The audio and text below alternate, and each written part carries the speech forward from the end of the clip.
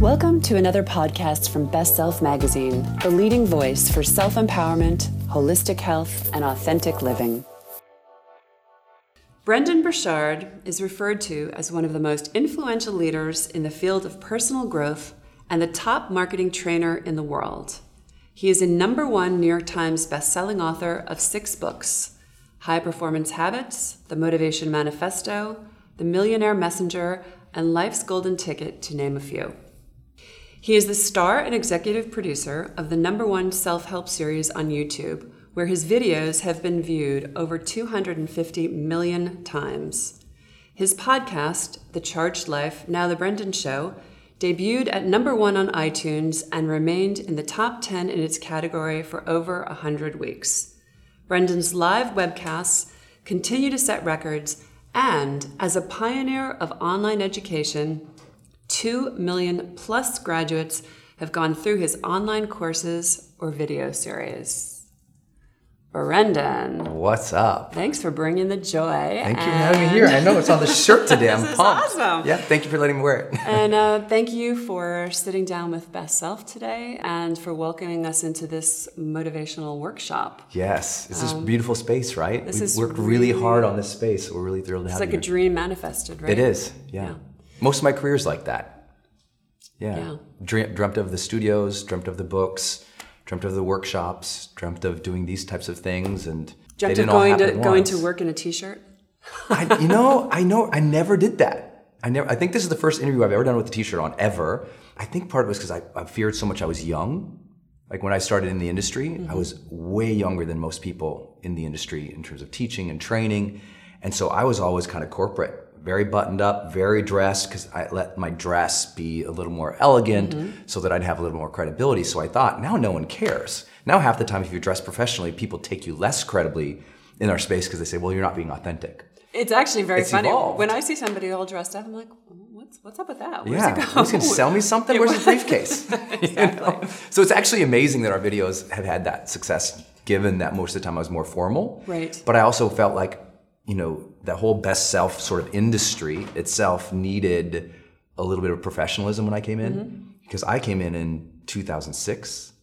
And at the time, if you went to seminars, they were kind of shady. If you, looked at people's businesses, they didn't really have a business. They had like a name or they had a book. And I thought people could be building empires and businesses in this space, because this, at the end of the day, is really just very enlightened customer service.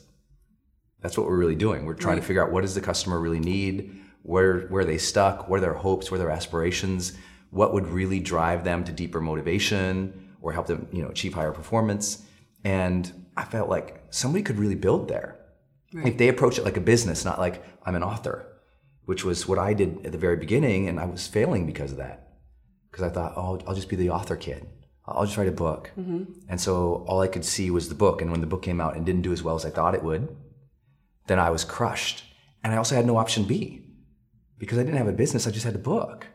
And so a lot of what manifested over these last 10 years, just back to your point of like manifesting something, happened because I kept, as I chased the dreams, and some of them were blessed to happen, some were blessed not to happen, then I'd say, okay, well, what's next? Well, what's next? And I just always was trying to go, what's next? Okay, online video, that's next. Right. Social media, that's next. Video in this way, this format, that's next. Stages, this thing, that thing, that's next. And it's great because I also never get bored with it, because I feel like everything is always new, like this interview. But I also think when I see you sitting here with this t-shirt, it feels like you're settling into this version of yourself. Like you're actually, again, like we dress up so people take us seriously. Yeah. Do you know what I mean? Sure. So I'm glad you brought that up, because we're big fans. Your work and everything that you've accomplished and achieved has really planted seeds within our business. Thank you.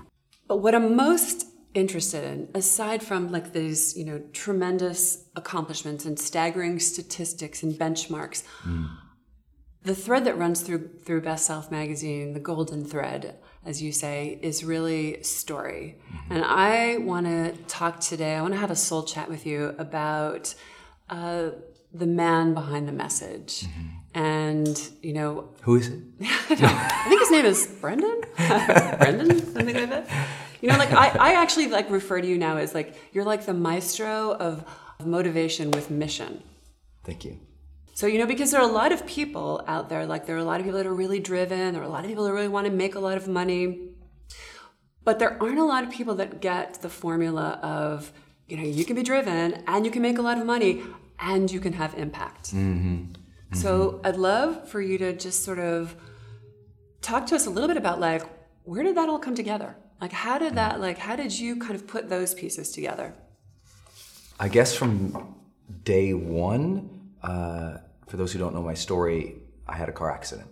And I was a 19-year-old kid at the time, which is, I rarely talk about in these words, but for me, it was like mortality motivation. It was that moment as a young man or young woman or young person, you realize that life is precious. And I got that at 19. And I think that was my greatest blessing. Most people don't get that until they're 30, 40, 50, 60, right. Or their parents pass away in their 80s or something, and then they go, oh my gosh. Or they have a crisis. Yeah, something terrible, moment and, existential happens. Right. But most people, it's later in life. Right. Mine was very hard, very dramatic at 19. I'd been suicidal up to that point of the car accident because the first woman who I'd ever dated, we fell in love. We thought we were going to get married. She cheated. I fell apart. My life and identity fell apart. So I became suicidal, and not just thinking about it, but planning it. I was in college at the time. And it was such a horrible, visceral, 2 years of misery. And then the accident. And in the accident, there was a moment when I was standing on the hood of this car. I'd escaped the car. We rolled several times. I escaped the car. And I was standing on the hood of the car, and I thought I was going to pass out.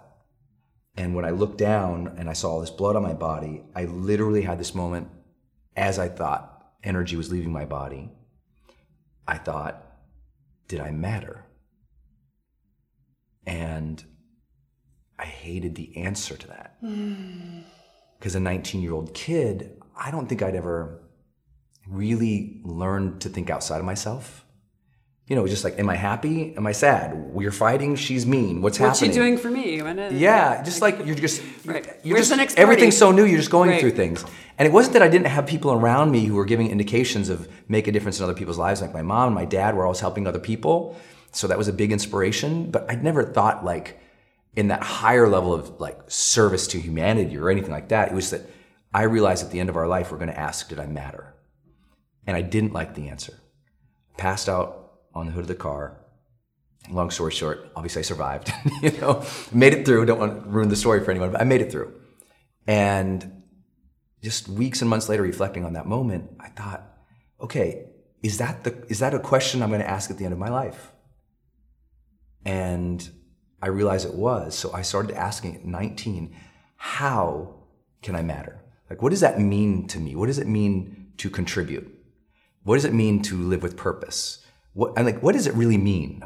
Not from, some book and not at a philosophical level. You're standing on the hood of the car, you're going to die, and you're thinking, did I matter? How do you know the answer is yes? How would I have been happy with that moment? And I obsessed about that for years. And I think that helped so much because I didn't start in this industry at that point. I was 19. I didn't start in the industry teaching and training people at high levels, for another, 14, 15 years. You were planting seeds. Yeah, I was learning. So what did you do? What was the first thing after I graduated, finished college at the University of Montana, went to University of Montana at grad school, so for organizational communication, focused on leadership, left there, got a corporate job at Accenture. At that time, it was the world's largest consulting company. I think there was 86,000 employees when I started there. And I'm this country bumpkin kid from Montana, moved down to San Francisco and was terrified. I'd never been to a big city like that. Right. No idea how to adjust to it. All my money went to rent in a really crappy apartment because it was welcome that early 2000. Welcome to San Francisco. Burritos are $12. Welcome. It was brutal. And I had no idea. I went down there I wanted to be a trainer. I just loved teaching. I wanted to teach people how to do stuff. And it had nothing to do with personal development. It was all organizational communication. It was consulting. That company now has over 400,000 employees. And what happened was, as I was there, it was getting bigger and bigger and bigger. And I felt less and less and less of an intimacy to the work. Mm-hmm. It was create a presentation, hand it to somebody, they would deliver it makes a difference maybe over there, but you never hear about it. Right. And I knew that part of that question, did I matter? There's an intimacy to contribution. There really is. When the people figure that out in their life, that there's a real true alignment between connection and contribution. If you don't feel connected to the work, but also if you don't feel connected to the outcome of the work, its impact on people, you won't feel the contribution. And I got that. I really got that because I was lost in this big company. And I thought, I want to make a difference in people's lives, but I want to see it. I want to see their eyes light up. I want to stand in front of that room, ask the questions, do the coaching, facilitate that process. Not have to be the expert, not be like, hey, I'm Brendon Burchard, because I was a kid. But I'd studied enough philosophy, studied enough psychology, studied enough neuroscience. I knew the questions to ask to people. Mm-hmm. And my whole career has been, I ask the right questions to people, and it unlocks the doors. And a lot of the breakthroughs I give with our clients, like these books, it's less about me saying exactly, go do this. It's more like, this is what research has revealed. How are you approaching it? And all my chapters usually end with questions. And I'm the guy that opens gates for people because I was so young when I started, I didn't know as many of the answers as I might know now. Mm-hmm. And I felt like that journey through that big corporate world made me only realize I need to be in a more intimate, connected feeling with people to know that my stuff matters. You literally seem to me like this you have like this insatiable appetite or this insatiable everybody bunny. Like you seem like you've got so much energy. When I was reading, you literally had me at your mantra, live, love, matter. Mm-hmm. And where you say, the real story is that I've woken up every day for 19 years with a solid and soul-driven intention to fully live, love, and matter. Yeah. But to add to that, you've studied psychology, leadership, neuroscience, high performance, and high performance for 2 decades. You read a book a week for that entire period of time. 22 years now. Completed a personal challenge every month. Yeah. Conducted hundreds of interviews. Gave thousands of talks. You say you travel 75 days a year. And had world-class clients and mentors. So, are you insatiable? I think so. I think it's a good description. I think part of it's curiosity. I'm just so curious about human behavior. And you're never going to finish the book on human behavior. I'm never going to have that perfect coaching moment and go, oh, I know everything about people. So, human behavior is so individualized and personal and emotional and contextual that it's so fun to learn about people. So I think curiosity is really where the insatiability is. And also just when I came into personal development after, having been a kid who was suicidal, when I started studying psychology and personal development, so much of it didn't speak to me. And so much of it, I wished, it was like, how many books can you read that just says, be grateful, be nice to people, be yourself. Think happy thoughts. And those, right. And by the way, powerful. You need to do all those things. But those just get you in the game. Right. I wanted the advanced stuff. I was like, wait. There are really happy people, and they sustain the happiness. Mm-hmm. There are really wealthy people. They sustain the wealth. There are really productive people, and they can do it time and time and again, from field to field to field, company to company to company. I'm like, there were high performers, and I was like, I want to know that, because consistency and longevity should matter to people. Mm-hmm. But a lot of it was just quick little things to get people started. And I was like, I get this get started stuff. Like, what's the advanced stuff? And I think that's where the insatiability comes in my mind. I'm like, what is the advanced thing? That's why I love working with an Olympian or someone who's at their highest of high levels, because it's like, what did you do? Because they're not doing just what everyone else is doing. They've got that edge. They've got something unique to it. And part of it is, I personally want to touch that rim. I think we all want to touch the rim of our greatness, and we're going to need taller ladders. Yeah. It's like we can't just get a little boost now, and it's like it's going to be a climb to get up there. And I just want to know what was the advanced stuff for that. But what I love, your energy is palpable. So you've achieved so much success. How do you keep it though? How do you keep it fresh? How do you keep it inspired? How do you keep being interested in questions? Because there comes a point, and I'm sure you've seen it time and time again with successful people, with people that you've interviewed for high performance experts. Like, people get jaded. Mm-hmm. You've got this Thank you. Very playful, curious whimsy. It's like I'm sitting here with a little boy. Yeah. Do you know what I mean? Which is so fresh and so refreshing. Yeah. So how do you keep that? It's super difficult, And I agree that a lot of people get jaded, and I appreciate the compliment, but have you ever heard someone compliment you, but you're hearing another track in your head? Right, you're like, is that me? So a month ago, I did a 4-day seminar with 2,000 people. Then I went to 2 different states to speak. Then I went to Puerto Rico to set up some new companies that we've started down there to support the community after the hurricane. Then I went to New York and delivered a mastermind for 4 days. I had 5 hours off in the last month and a half. That was with my nephews in New York City. I flew here last night for this. So you're saying he's so energized. I'm like, gosh, I'm so bummed. I'm so tired for your interview. I'm so sorry. Because to me, this is like powered down. And I think part of it is 2 things. One, I think most people get jaded in the industry because they're actually in the selfie industry, not the service industry. They get jaded and they get bored with themselves. So make that distinction. Yeah, I think what happened in what we used to call the experts industry or the thought leader industry, it became the influencer industry. And most of the influencer industry is driven by people just telling their story, just taking pictures of themselves, just writing about their thoughts, but they've never actually been in service. They haven't coached individuals over a series of years or years or years. They haven't trained people and track that person's transformation or progress years over years over years. So they're giving pat advice without ever having the benefit of actually being in the weeds to work with the person and be responsible for their transformation for years and years and years. And this is my 12th year in that position with the highest level people in the world, where I am responsible for the results year over year over year over year. If you're in the actual game of service like that, you never get tired. What gets bored, we all get bored with ourselves. We're just like, how many times could you tell your story? And it's like this book. This is one of my favorite books, Motivation Manifesto. There's nothing about me in this book. There's never anything here. Here's my story. Here's what I've been through. Nothing. This is a book about humanity and about us, about our story as humans as we seek personal freedom. Not one story about Brendon Burchard in here at all. This is fiction. Not one story about Brendon Burchard. Why? People are like, why don't you write about yourself? I'm like, I'm bored with myself. This is about other people. And I think that's what's really important. So is this. Yeah, it's about other people. And so this is why, like today, I'm tired physically. Like I feel it in my voice. I can hear it in my voice as I'm even speaking to you. It's been a month and a half of literally, I had 5 hours off in a month and a half. That's it. And that's rare. And we'll talk about my balance, but every one of those days was in service to other people. And if you can connect with that in the morning and realize who needs you on your A game, like I know that someone's going to watch this and something will switch for them. Maybe it'll be something you say, I say, the way you guys package all this together, something might resonate with somebody and they'll go, I need to be on my A game for my family right now. Someone's going to watch this and go, I need to be on my A game for my team right now.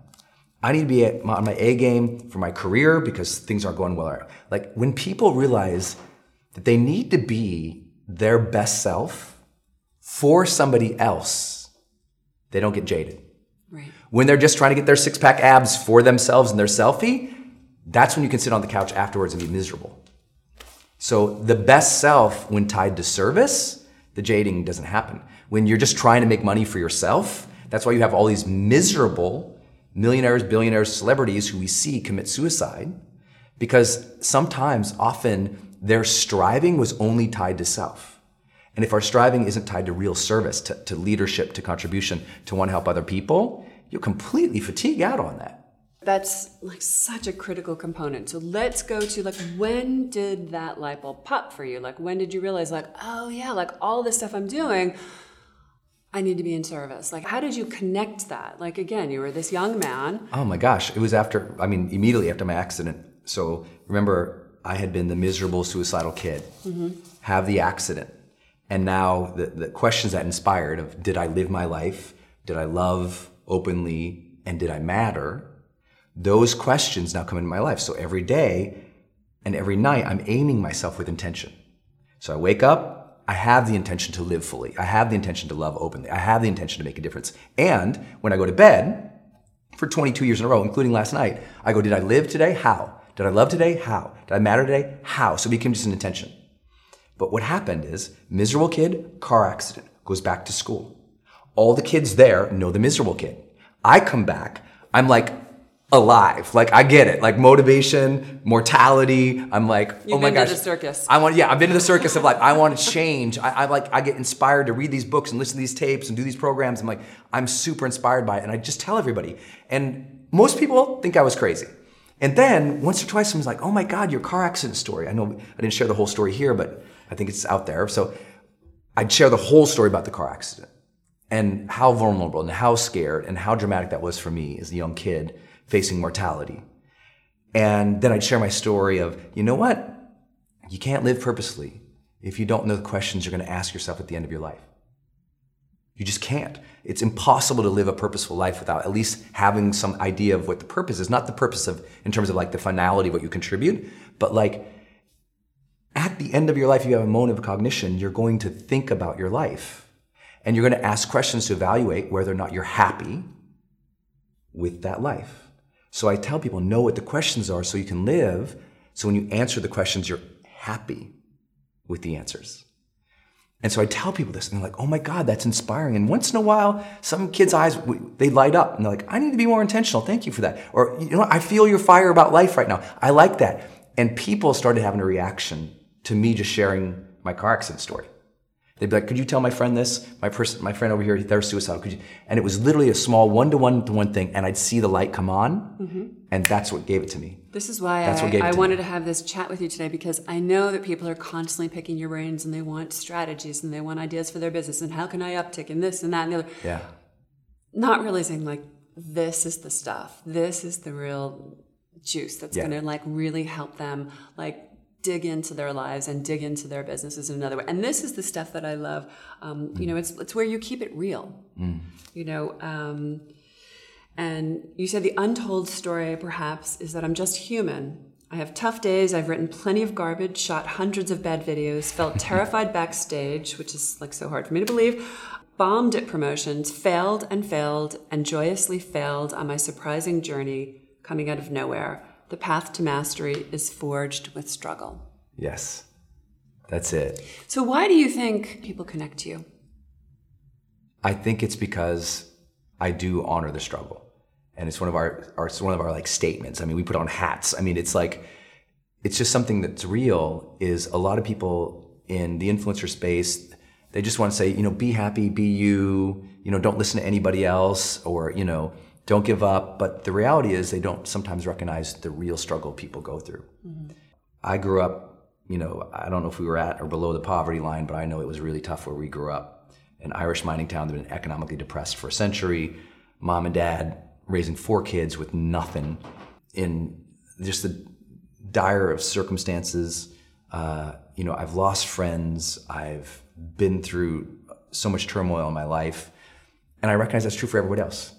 Everybody else is also trying to be their best self. They are, even if they don't have the skills for it. They are, even if they don't have the full intention every day for it. They know that it's there. Every human has a sense of their possibility. They do. It might not be there Monday through Friday, but once in a while in a dream, or once in a while with the journal or the cappuccino, they come up with this, oh my gosh.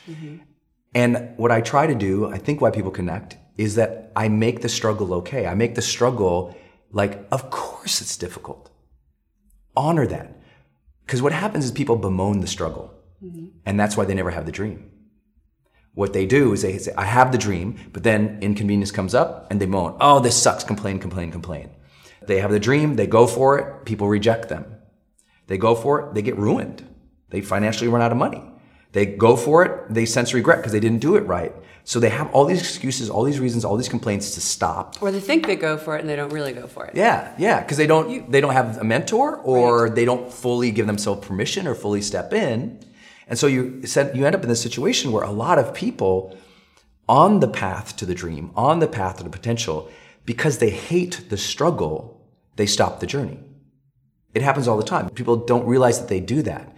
It's like, if you hate something, as soon as you pour hate on something, it dies. So if you start hating the process to achieving something remarkable, you stop the journey. And all of my messaging is always around these things. Live, love, matter, so have intention. Honor the struggle. Like, let the struggle forge the best character in you. Like, almost take joy and anticipate that there will be struggle and let it, like, use it to make you stronger. But also, it's like the shirt. It's like, bring the joy. Like, know that it's going to suck. Know the days are going to be long. Know you'll be tired. And like, will yourself, teach yourself, trigger yourself, condition yourself to show up and bring the joy. It's like when people come into my house and like, Brendon, what should I come to your house with? I'm like, bring the joy. Should we bring wine? No, bring the joy. No. We got the wine. It's like, we want people to experience that journey. Right. And be intentional about the energy. I tell people all the time. I let them bring the wine. Yeah, you can bring the joy and the wine. That's true. That's right. Where do you struggle? I would struggle the most, kind of like the story I just shared of like the busyness of it all, just like anybody else. I think for me, the last 2 months has been the busiest of my life and career, but also by choice. I think what's made my career endure, which I still feel like I'm just starting, but 12 years at this level has been a lot. And I feel like it's very easy to burn out. Mm-hmm. And so I protected my time so much. So even as I say, wow, it's been such a busy last 2 months, that's super rare for me. In general, I have a tremendous amount of time off, tremendous amount of free time in the mornings to get my mind together, do my morning routines. Tremendous. What's tremendous for you? Like, I never take a call or a meeting before 1 p.m. Okay. Ever. That's great. Who has that? I take, 17 weeks right. off during the year, where some people might not consider it off, but I'm kind of like a nutty professor wandering around my house, researching something or thinking about something or creating some content. That's like there's no deadline. The creative juices. Yeah, just goofing around like a nutty professor. So I have a tremendous amount, but then I have months like this where it's like, okay, we're building up towards some product launches right now, where it's all hands, all in, because what most people don't know about me, we reached 100+ million video views and 2 million subscribers and students before I ever hired a marketing person. So like, I designed these book covers. I marketed each of these books to hit New York Times. I wrote all the emails, posted all the videos, did all the blogs, created all the quote cards, shot every photo you ever saw. Like, I literally did it all by myself.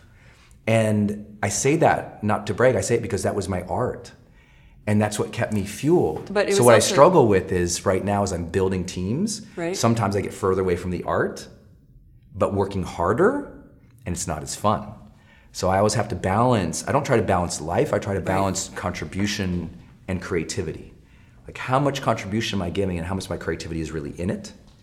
And if I get that balance wrong, which has been the last couple of months because I've just been so busy building teams and being in different countries and cities, it got off a little bit. So I would say balance in general. I don't expect balance in my overall life, but that particular balance between how much of my creativity goes in the contributions and not is really important to me.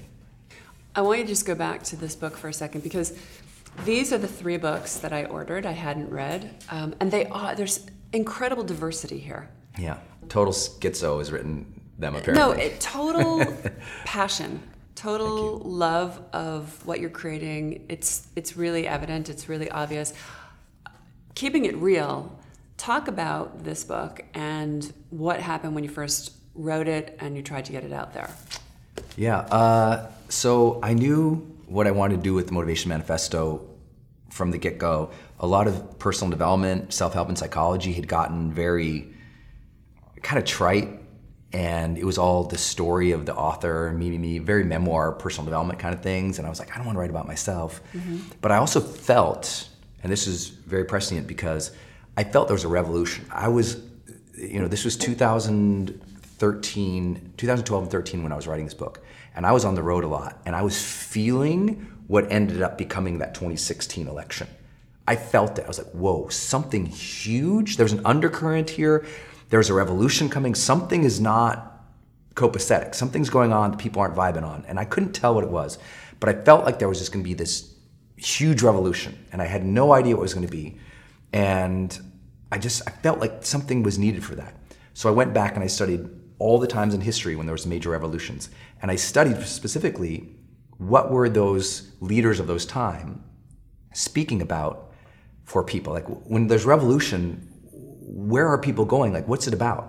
And it was always about freedom. Every revolution was always about freedom.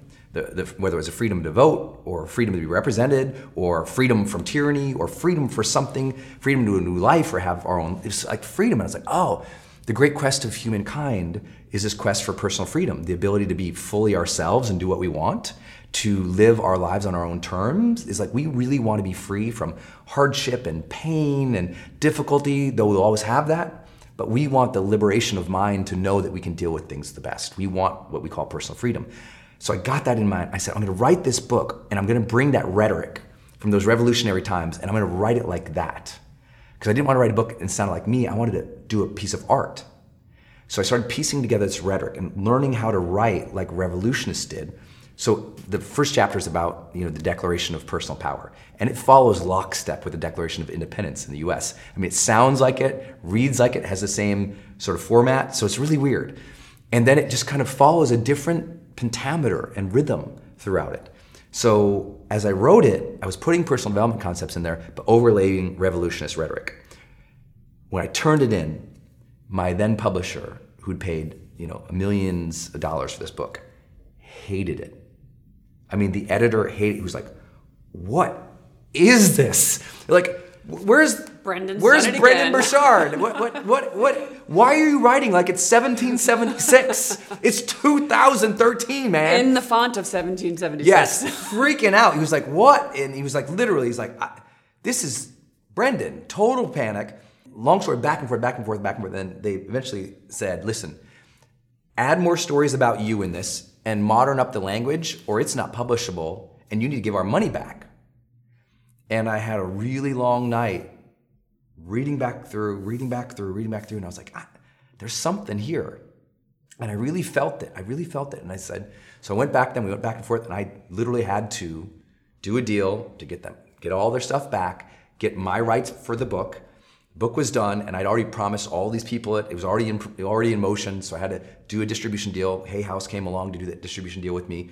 We launched the book, and this book that literally this publisher turned down and made me pay for, who just insulted the book and insulted me, literally asked, like in the manuscript edges, reading the book, crossing out paragraphs, crossing out pages and saying, "Are you on drugs?" Literally in the columns, like, wow. "Are you on drugs?" Wow. Kind of like WTF, like all these, just a lot of really mean comments about the book and about me. Had turned it down.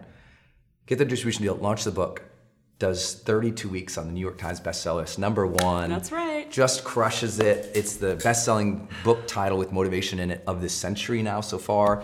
It just smashed it, and people don't realize, I wanted to write it and make it feel like a moleskin journal. Yeah. We worked so hard on the font. The font, speaking of the founding fathers and revolutionary rhetoric, the font titles are like Benjamin Franklin's first font from his first print shop in Philadelphia. I mean, a level of geekdom went into this thing.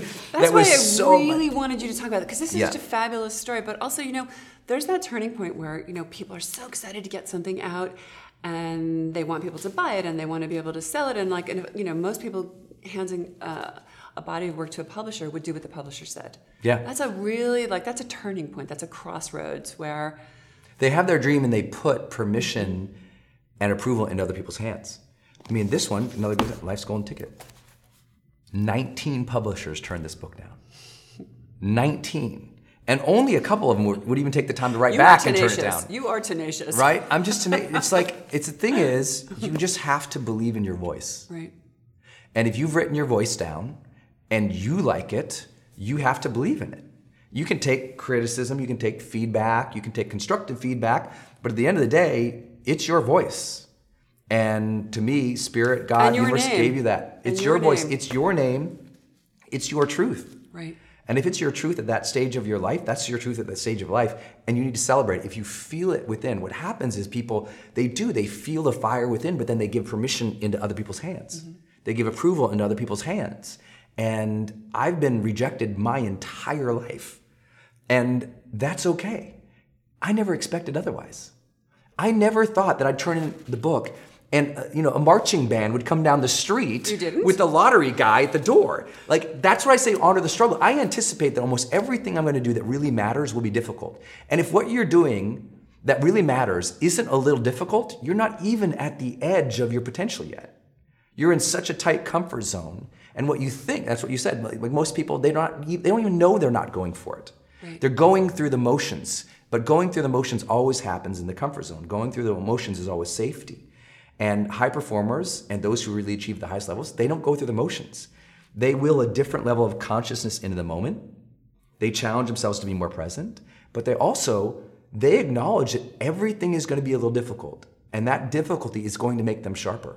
Like, I knew those rejections were going to make me look at the book a little different. Those challenging times when people said no, they were going to make me a better marketer. Those times when the promotion bombed, that next video will be a whole lot better. And so I just took the lumps as learning, and a lot of people take the lumps as reasons to quit. I mean, the ultimate difference between, I really believe, successful people and unsuccessful people is that unsuccessful people, and I don't want to categorize a chunk of people that way, but what tends to happen is they have the same dreams as successful people. They're like, I want that, I want to feel this, I want to experience that. But what they do over and over and over again is they say, I want that, but I don't know how. So they stop. Right. Well, the bottom line is how many people wake up in the morning and say, I want to have a shitty day with shitty outcomes. I mean, but something happens on the way to the morning coffee. Yeah. Right? So going to your most recent book, with high performance habits, you say that with deep motivation and high performance habits, you can be extraordinary. So I want to know, what does it mean to you to live an extraordinary life? I think one is knowing that you are intentionally on your own path, that you feel a truth, because ordinary would be like everybody else. Extraordinary, what that extra thing is it's yours. That this path that you are shaping, it's yours. That you can feel yourself in the day. You can feel a channel opening up for you. Like there's something happening for you and with you and from you, and that's extraordinary. And as I got to know more and more successful people, when I asked them about what that was, it was always their depth of motivation was different than other people's, but their habits were different too. And that's why I say deeper motivation and high performance habits. I know a lot of people who are deeply motivated have horrible habits, never get ahead. I know a lot of people have lots of great discipline and they're perfectionists, but their motivation isn't really rooted in the soul, isn't really rooted in their heart. And so they're really good with checklists, but they've never felt the day and they've never achieved something. I think you have to have both, a deep motivation and high performance habits. And if you don't have both, it's really hard to get ahead to be extraordinary. How many years did you work on this book? Yeah, 3.5-year research study, the world's largest ever done, data from over 190 different countries, of basically the top 15% of high performers in tons of different industries all over the world. And I did it because, one, I wanted to see if I was full of crap. I wanted. Were you? You know what? Yes, in some ways, in some places not. Right. Because I think what most personal development people do, or influencers or experts or thought leaders, they don't have the guts to check themselves. Right. They won't run the analytical studies. They won't do the critique. They won't open up their stuff to criticism. And they won't do the academic research to validate their suggestions. I was like, have I been training people in a way that we can academically validate moves the needle? Or am I just spitting? Right. And I wanted to know what that difference maker was also around the world, because we have a global community. We reach so many people, and I want to make sure it's like what I think works here in North America, does it work elsewhere? So I wanted data. And I think today we live in a world where if you are serving people, you must have insight beyond what you just think, beyond your personal story. I think a lot of influencers and a lot of what's happening on social media is a tragedy, because we have people who they're sharing their personal story, but they're not willing to do the work to see what else is working, what's been validated, what's true. They do no research. And I'm like, wait, you're attempting to impact people's lives, but you've never done research outside of, well, I think it's this way. I think that's irresponsible. And I think that's why a lot of people got jaded with the industry, because it's just a bunch of people not willing to do the work. Right. So what was the juiciest nugget that came out of this book for you?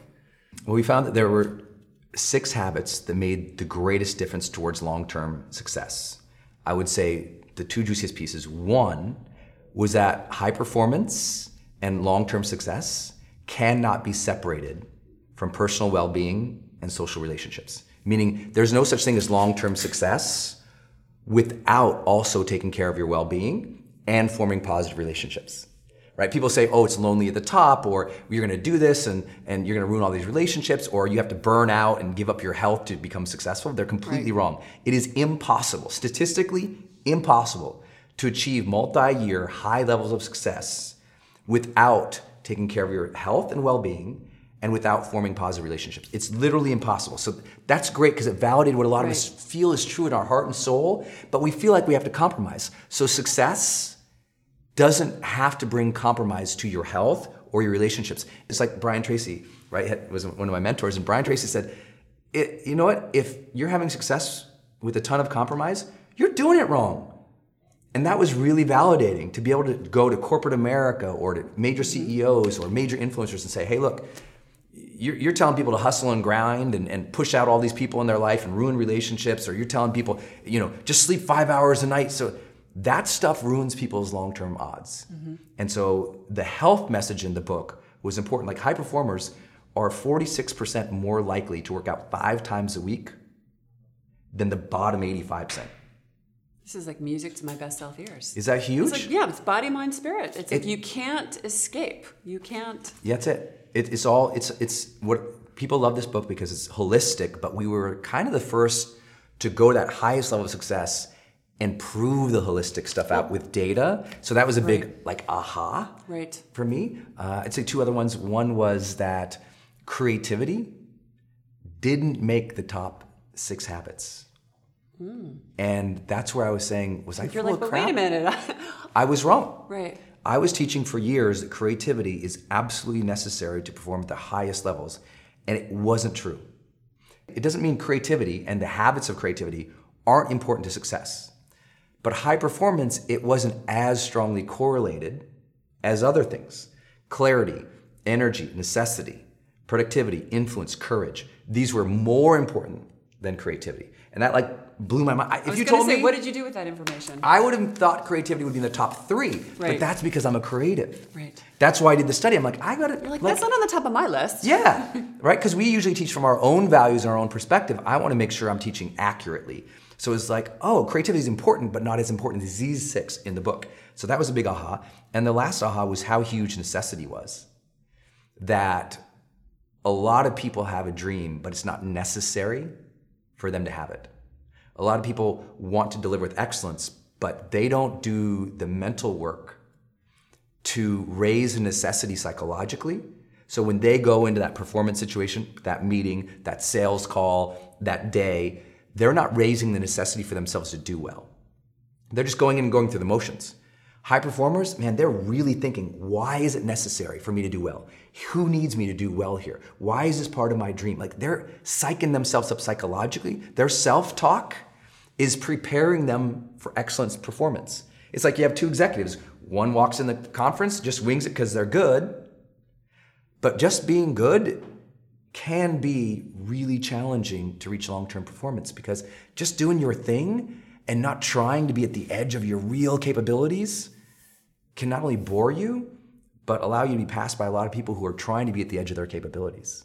That's why I'm, in the chapter, I think the juicy thing that got a lot of people's attention, the controversy of the book, was how I take on the strengths-based movement, right? There's this big thing, follow your strengths, follow your strengths, follow your strengths. The way that they measured that, and everyone spoke about that with all those big strengths books and strengths, assessments, was all, what are you inherently good at and inherently drawn to?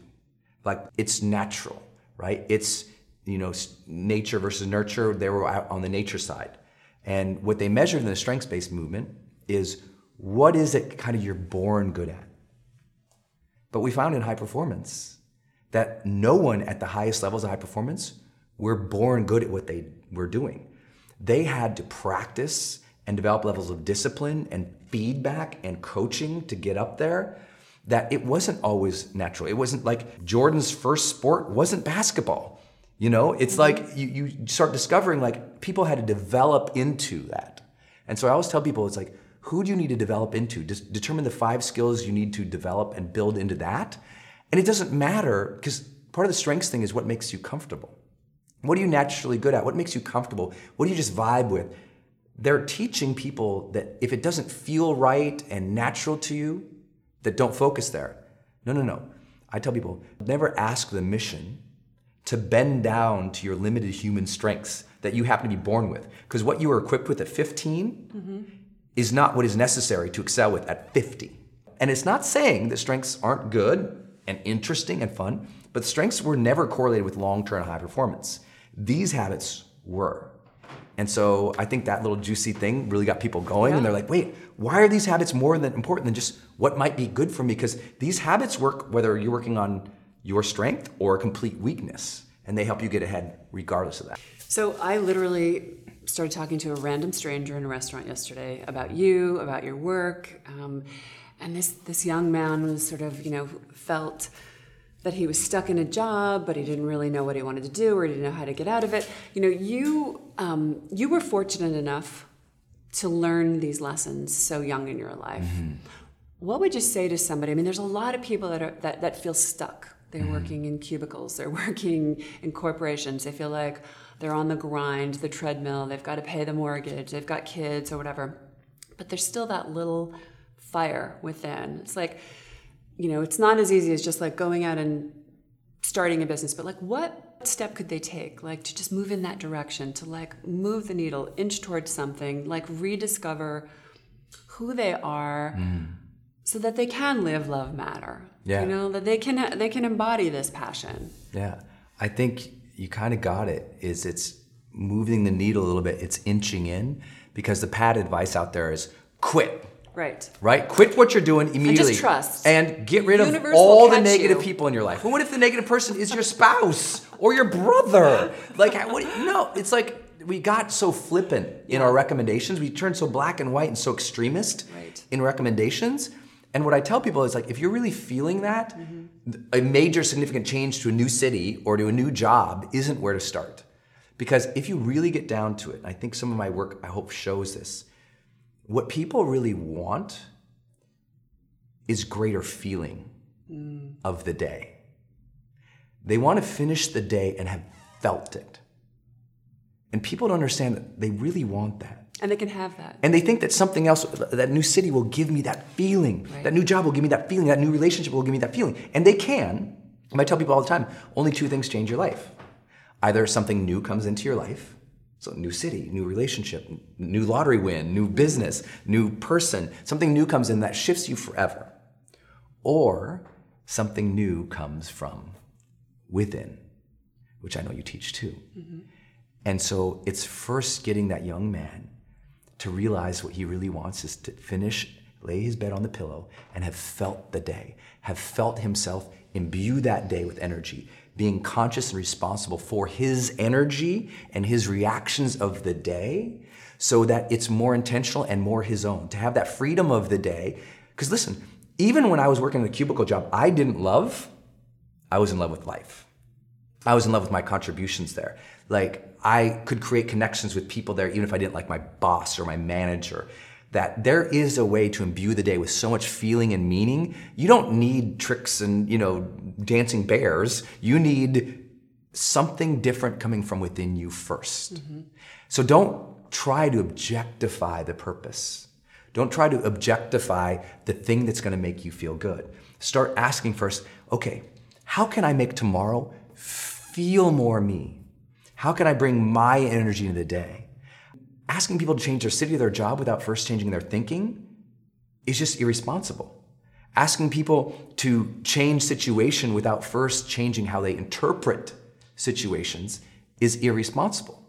And so we got to teach people how to manage the stuff within first, so that they're actually capable of managing the new situations. Otherwise they go repeat, another bad relationship, another bad city, another bad job. And they're just hopscotching and jumping to other bad things because they haven't brought a new person to those things. And so we've got to get people, and all of my work is towards that, opening up those gates so that they can find that greater thing within. Because if you tap into that thing, the fatigue goes away. The doubt is still there, but you win over the doubt. The relationships, same person, greater zest. Like, that's going to come from within. And so that's where that young man always has to start, versus trying to go, well, geez, I'm 17, I'm miserable, I don't know what I should do with my life. I'm like, dude, win tomorrow. Then let's get to your life at some point. How do you deal with doubt? It's funny. How do I deal with doubt? Or how does it rear up for you? I just don't deal with it. It just flows in and then it flows out. Right. Like it'll come into my mind, but I don't grab it. I don't fight it. I don't argue with it. I don't try to wrestle with it. It just kind of goes in and out because I recognize it's just this thing that will always come up. Fear is always going to come up. I'm backstage and I think, oh my God, I got to run here. It's 20,000 people in an arena.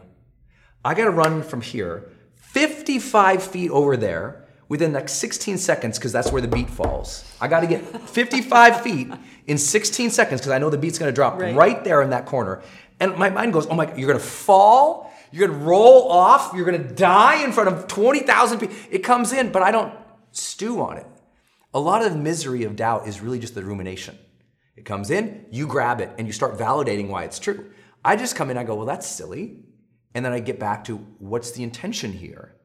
So I let the doubts come in and out. I don't fight them. I don't argue with them. I don't spend a lot of time with them. I think meditation taught me to do that. Do you meditate every day? Every day. Yeah, every day. I never miss. And I do two types of meditation. One's a longer 20-minute meditation. It's called Release Meditation. It's on my YouTube channel. And 2 million people have learned to do release meditation. I go around the world and I'll either say, your book changed my life or meditating. So I'm really proud of that. So your book and meditating. Yeah, a lot of people don't know that we've taught that many people to meditate. It's called the Release Meditation Technique, RMT. People can look it up on YouTube. How long have you been doing it? 2009. Wow. About 9 years. And then I do what we call, our phrase for it in High Performance Habits is to release tension and set intention. So it's a simple daily thing that happens throughout the day. And that is, let's say I'm doing a PowerPoint presentation or keynote presentation. So I'm making slides. And then I go to an email. I don't finish the slides and go to the email. I finish the slides, I push back from the computer, I release the tension in my body, I release the tension in my mind, I release the thoughts, and I just repeat the word release to myself for about 2 minutes. And after I repeat it on that rhythm, release, release, release, then I say, what's the intention for this next activity? I clarify the intention for the next activity, I open my eyes, and I start it. And that little brain break, we call it, is everything to high performance. Because most people think they burn out after like 90 days of work. No, you burn out because you had no transition meditations. You had no transition rest. You never gave yourself a brain break. So you went 16 hours because you can, and then you crashed at night. And you woke up, your brain was so tired, you needed, hundreds of milligrams of caffeine to recharge it because you failed to recharge throughout the day. Right. If you recharge throughout the day, you have energy and productivity throughout the week. If you do that throughout the week, you have it throughout the month. If you do that throughout the month, you have it throughout the quarter, the year, the decade.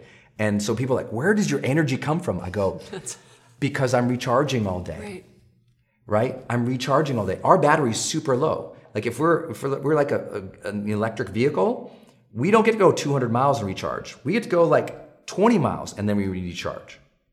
And that's where people mess up. They think their battery's so much bigger than it is, and they're running on spent fuel. And they think you've got a battery pack. Yeah, they're like, what's up with this guy? What's attached to Brendon? What's up with this guy? I think a huge part of it is mentality. A huge part of it is physiology. In high performance, we have this program called High Performance Academy, and we teach that there's like 4 things that you have to master.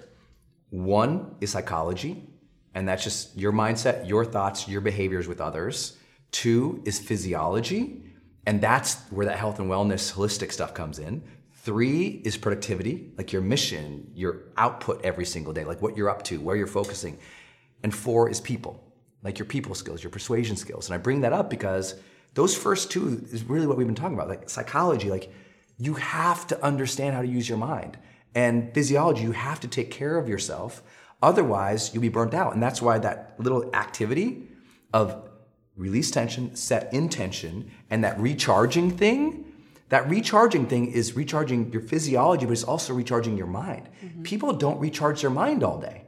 So they refill their cup, but they're not refilling this cup. Yeah. And that's why meditation, or those little brain breaks, we call them, are hugely important. The world's largest study that was ever done on productivity, we didn't do it. An app did it that had millions and millions of data points of how people rate and scale their productivity, found that the most productive people in the world all on average take a break at 52 minutes. So they work for 52 minutes and then they take a break. Sometimes that's go get water. Sometimes that's, walk around the office, go to the water cooler, go to the bathroom, walk around the block, do some vinyasa flow, like whatever it is, 52 minutes. And which I was pumped about because for 20 years, I've been talking about 50-minute breaks and the value For how of that. long? How long are the breaks? It just depends on the person. That might be just that 2-minute reset. For me, in general, it's probably like a 7 to 15-minute break every hour. And it doesn't matter. So when I sit down, I have my phone, and I sit down, it's a rule. Butt hits chair, timer hits 50 minutes. No matter what. If I'm writing a book and I'm in the zone, it's all flowing through, and that thing goes at 50 minutes, stop, stand up, break. And people, authors all the time, but that ruins your flow. I'm like, your flow is going to come back. But if you keep going, what's going to happen is you're going to be burnt out in 3 hours, and I'm still going to go for the next 7. Right. Because I recharge in that 50. And so that recharge is everything. Like most people's phone is a tool of distraction. Mine's a tool of intention. So I just saw a little Star Wars on your phone, so I did. I know. It's super dorky. That is true. Social media can be troubling. I'm just calling you out on that. That's true. It's true. But you would also see I have alarms set up in my phone. And alarms go off several times throughout the day. And when the alarm comes up, it has a label. And it's usually my intention. So what I teach people to do is discern the 3 words you'd love to live into, like 3 words that would make you proud to be described as that. And I have them put it in their phone and schedule it as an alarm to go off several times a day. So I'm like, all of a sudden I'm going through the day, my phone buzzes, I pick it up, it says dynamic, playful, loving. Okay, right. Because anytime your phone buzzes, you look. Anytime it rings, you look. So I use it to buzz and ring several times throughout the day, and I look, and there's my words. I'm like, I'm not being that right now. Loving, I'm arguing with my wife. Jerk. And it resets you because we need cues to be our best. That's why your magazine's so important. It's why personal development's so important. It's why morning routines are so important. We need routines and cues to keep us at our best self, or we'll just fall into the comfortable self or homeostasis. We'll fall into our lowest impulses. We'll fall into judgment. We'll fall into hate. We'll fall into the easy base human feelings and emotions and judgments that causes so much problems. The reason everyone wants consciousness is because they know that requires a different level of cueing and triggering ourselves to be ourself, our best self. But what most people do is they just allow themselves to be whatever shows up. And that's hard. When you have 2 different people in a relationship, one person's on that path of conscious growth and the other person is just like, wah, wah. Man, that's a tough relationship to fix because that's a fundamental value conflict. Right? One person who wants to be their best self and the other person who just wants to be whatever. What are you most proud of? I'm most proud of is I've helped build the industry. That's it. I have never spoken ill of anyone in this industry. When I came in the industry, one way people differentiate themselves is well, most seminar instructors are snake oil salesmen and these people will take advantage of you there and these people are like this and it's true. Are there some bad characters in the world? Yes. But I've always instead celebrated the good ones. I've always given them a platform at my seminars. I've given them a platform through my courses. I've given them a platform to share their voice. I've helped them launch their books, their courses and everything. I think that part of major contributions isn't just what you achieve or what you contribute yourself, but opening the field for other people. So I've put a ton of diversity on my, you come to my stages, you're like, wow, there's a lot of diversity here. You come into my work or study my perspectives of the people I quote, there's a lot of diversity. And the people that I celebrate, there's a lot of diversity. All the different Facebook pages that we own, we've built these platforms for people to share because I feel like I'm a little ripple effect, but I'm a ripple effect of everybody came before me. And I'm trying to set the stage for everybody else. And I'm happy with what I've achieved. But I'm more happy that I've helped other people achieve a ton beyond me who also have their own audiences and their own impact and their own messages. And I really challenge people who are watching this. Sometimes when we're thinking about self, it can be very internalized. But what makes you your best self is you are also in some way building that platform for other people to find that. So if you're a leader at work, how do you set the stage for more people to achieve even beyond you? Like my dreams are when someone, like right now as we're filming this, one of our friends and students, Rachel Hollis, She's crushing it with Girl Wash Your Face. When we have people on our stage, like we had Raw Goddess on our stage, this unbelievable speaker. We had Anthony Trucks, this former NFL player, who's just trying to share his message, like putting other people on platforms and celebrating them, who many of the people who work with us, an Eamon, a JJ, a Shalene, like who go out and they'll dwarf my business or me or my following. I'm like, yes. When our YouTube clients like get millions and more followers than us, I'm like, yes, because that's building the future of the industry, because I'm gonna be gone one day. Like mortality, motivation. So what are people to talk about when I'm gone? What Brendon did? Or they're gonna say, you know what, Brendon gave me a foothold, Brendon gave me a stage, Brendon gave me that shot, Brendon made me believe in myself. So I hope that my ripple effect, because I don't think that happened a lot. I think that's one problem that did happen. When I was coming up, I didn't have a lot of people mentoring. I had a lot of people charging, I had a lot of people like maneuvering, but there wasn't like a lot of instruction or a lot of scholarships or a lot of platforms that were being given in our industry. And I wish I had that. So I'm trying to give that to this next generation too. I'm thinking this is a funny way to come full circle in this conversation with you sitting here in this t-shirt, because I feel like it really, again, goes back to this being comfortable in your own skin and creating this space for other people to be who they are and to not be threatened that there's a pitcher of water and it's going to run out, and that there isn't enough room for all of us. Yeah.